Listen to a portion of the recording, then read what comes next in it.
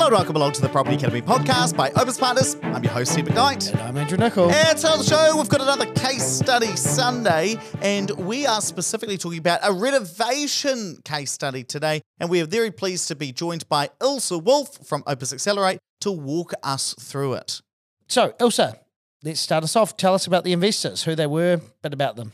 This is a single guy, late 20s, who was looking for a change in strategy. So he wants to build his portfolio, has currently bought one new build with a friend.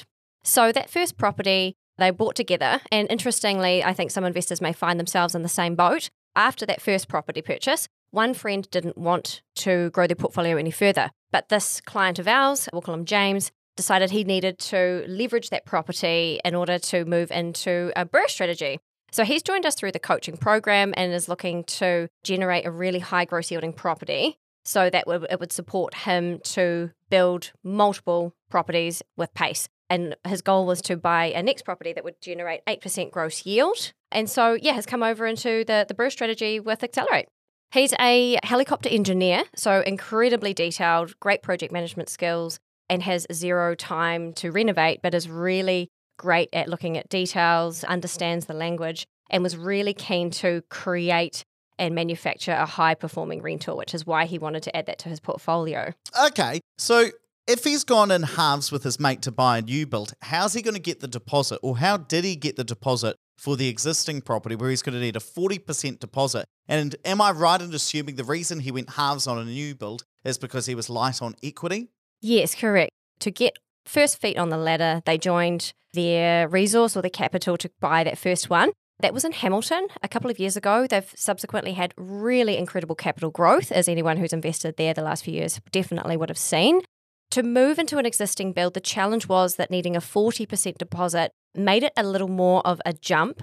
So actually through access that we have as Accelerate, he was able to get access to a custom lending product that enabled him to effectively lean on the future outcome of a property and its renovation result, so that at the end of it, he would be able to top up, draw down some extra capital and pay back his friend to make sure that his friend wasn't out of pocket for that second property that James had made. So essentially what Ilse is saying here is we've got a custom-made product through Catalyst Financial, which allows you to borrow against the future value of a property. So in this case, if it's working through Opes 360, they've looked at what the future value is going to look like. They're allowing someone to borrow for the renovation money as well as the whatever percentage they borrowed to buy the house. So let me just get this straight in my head.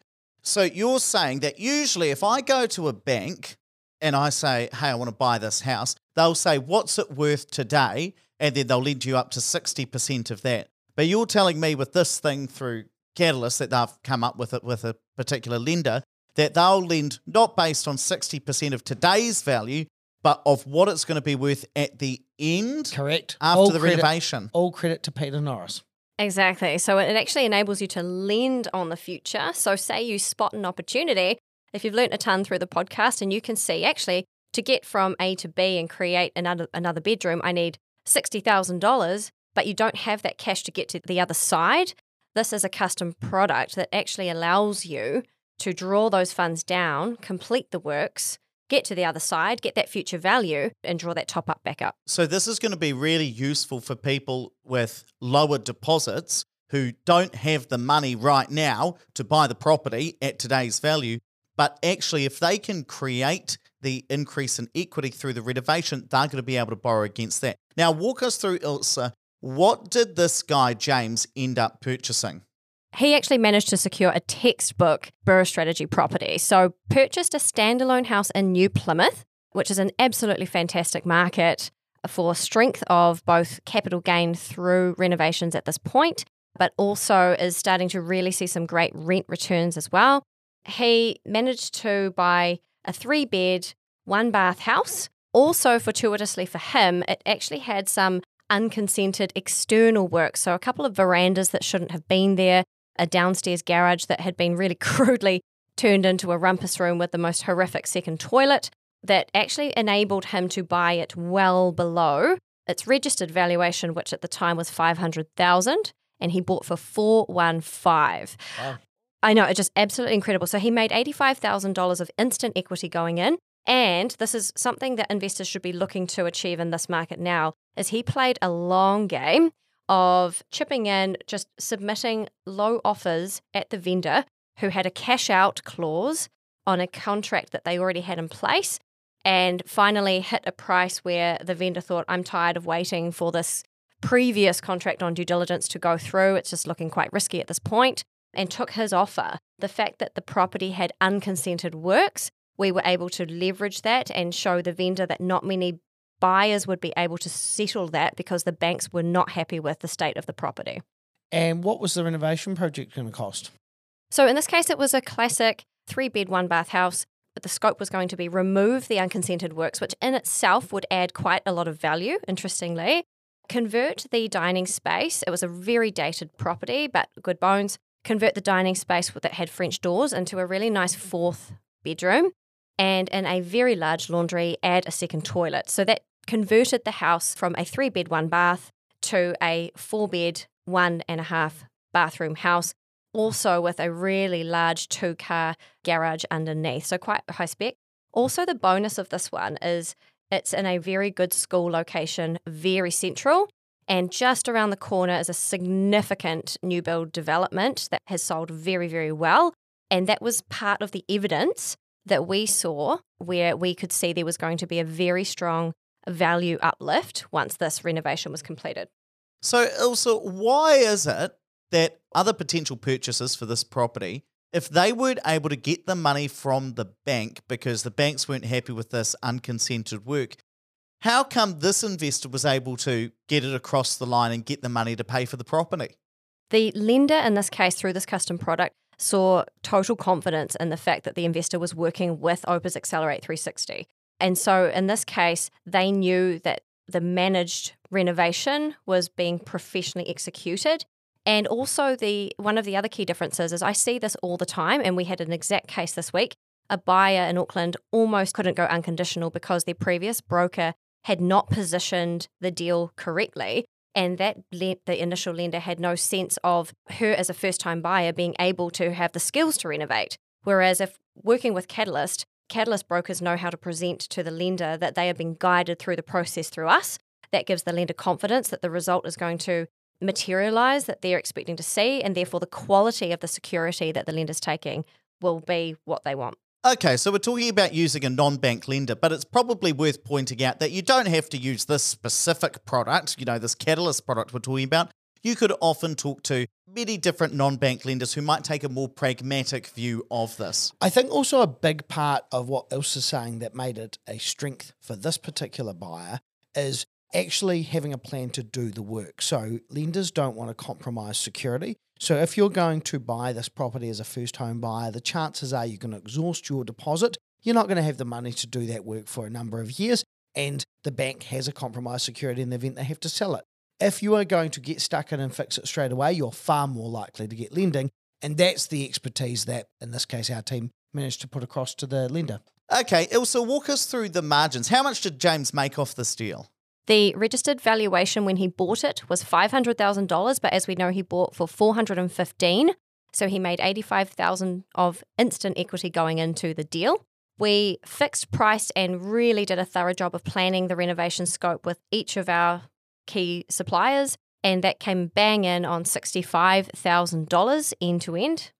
Because of the nature of this lending product we have access to, before he went unconditional, we already knew from that same registered valuer that the end value was going to be $670,000. So we can say $670,000 as the final value, less $65,000, less $415,000 purchase price. So he made $190,000 of equity. Cool. So that's going to be $85,000 from purchasing under value and another $105,000 from the renovations. Of course, the property increased in value by $170,000, but he spent $65,000 on those renovations. So once you minus that off, it equals that 105 odd K. And if you think about the efficiency, the objective of topping up or trying to enhance the spec or the value of this rental property is truly in the fact that if we're spending $65,000 of additional lending through this product, we want the efficiency or the performance of that debt to be better than the house would have been otherwise. So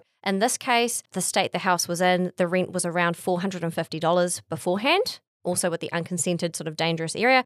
The result, which was already a gain through our property manager appraisal, was $690 per week. So an increase of $240 per week. And also in this instance, James decided to go with a social housing provider to get the tax deductibility. Now that enabled him to buy and improve the performance of this property. It would have originally been negatively geared by around $15,000 per year in year one.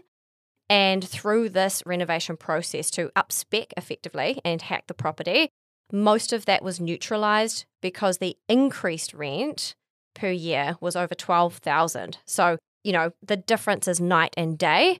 It could have been over $1,000 top up per month. In this case, much smaller and much more digestible. And just before we wrap up, Ilse, what's the next step in James's property journey? So through the top up, he was able to draw down that future value up to the new 60% LVR. The drawdown enabled him to repay back the money he had effectively borrowed from the equity of his friend from that original new build they'd bought together. And his plan right now is to hang tight, just have a look at the market, see what other similar opportunities are going to come up so that he can look for another below market deal and copy and paste. He executed really well. He has a bunch of really great suppliers that he likes and has worked with to create this result. And he's looking to repeat. So he's got his eye on the market to do the same thing in the same location, ideally. Right, let's wrap it up there. But please don't forget to rate, review, and subscribe to the podcast. Really does help us get the message out to more people. And hey, if you want to learn more about that Catalyst Mortgages product, that special way that you can borrow against the future value of the property, then check that out. And is it the next New Zealand Property Investors magazine, Ilse? That's right. So look for the Opes Accelerate advertorial out early January. You will see this exact case study in the front of that magazine to take you through the details. You will see the floor plan, you'll see the numbers, and a lot more detail about how James executed this really great cash flow hack property. Right, let's wrap it up there, but please don't forget to rate, review, and subscribe to the podcast. Really does help us get the message out to more people.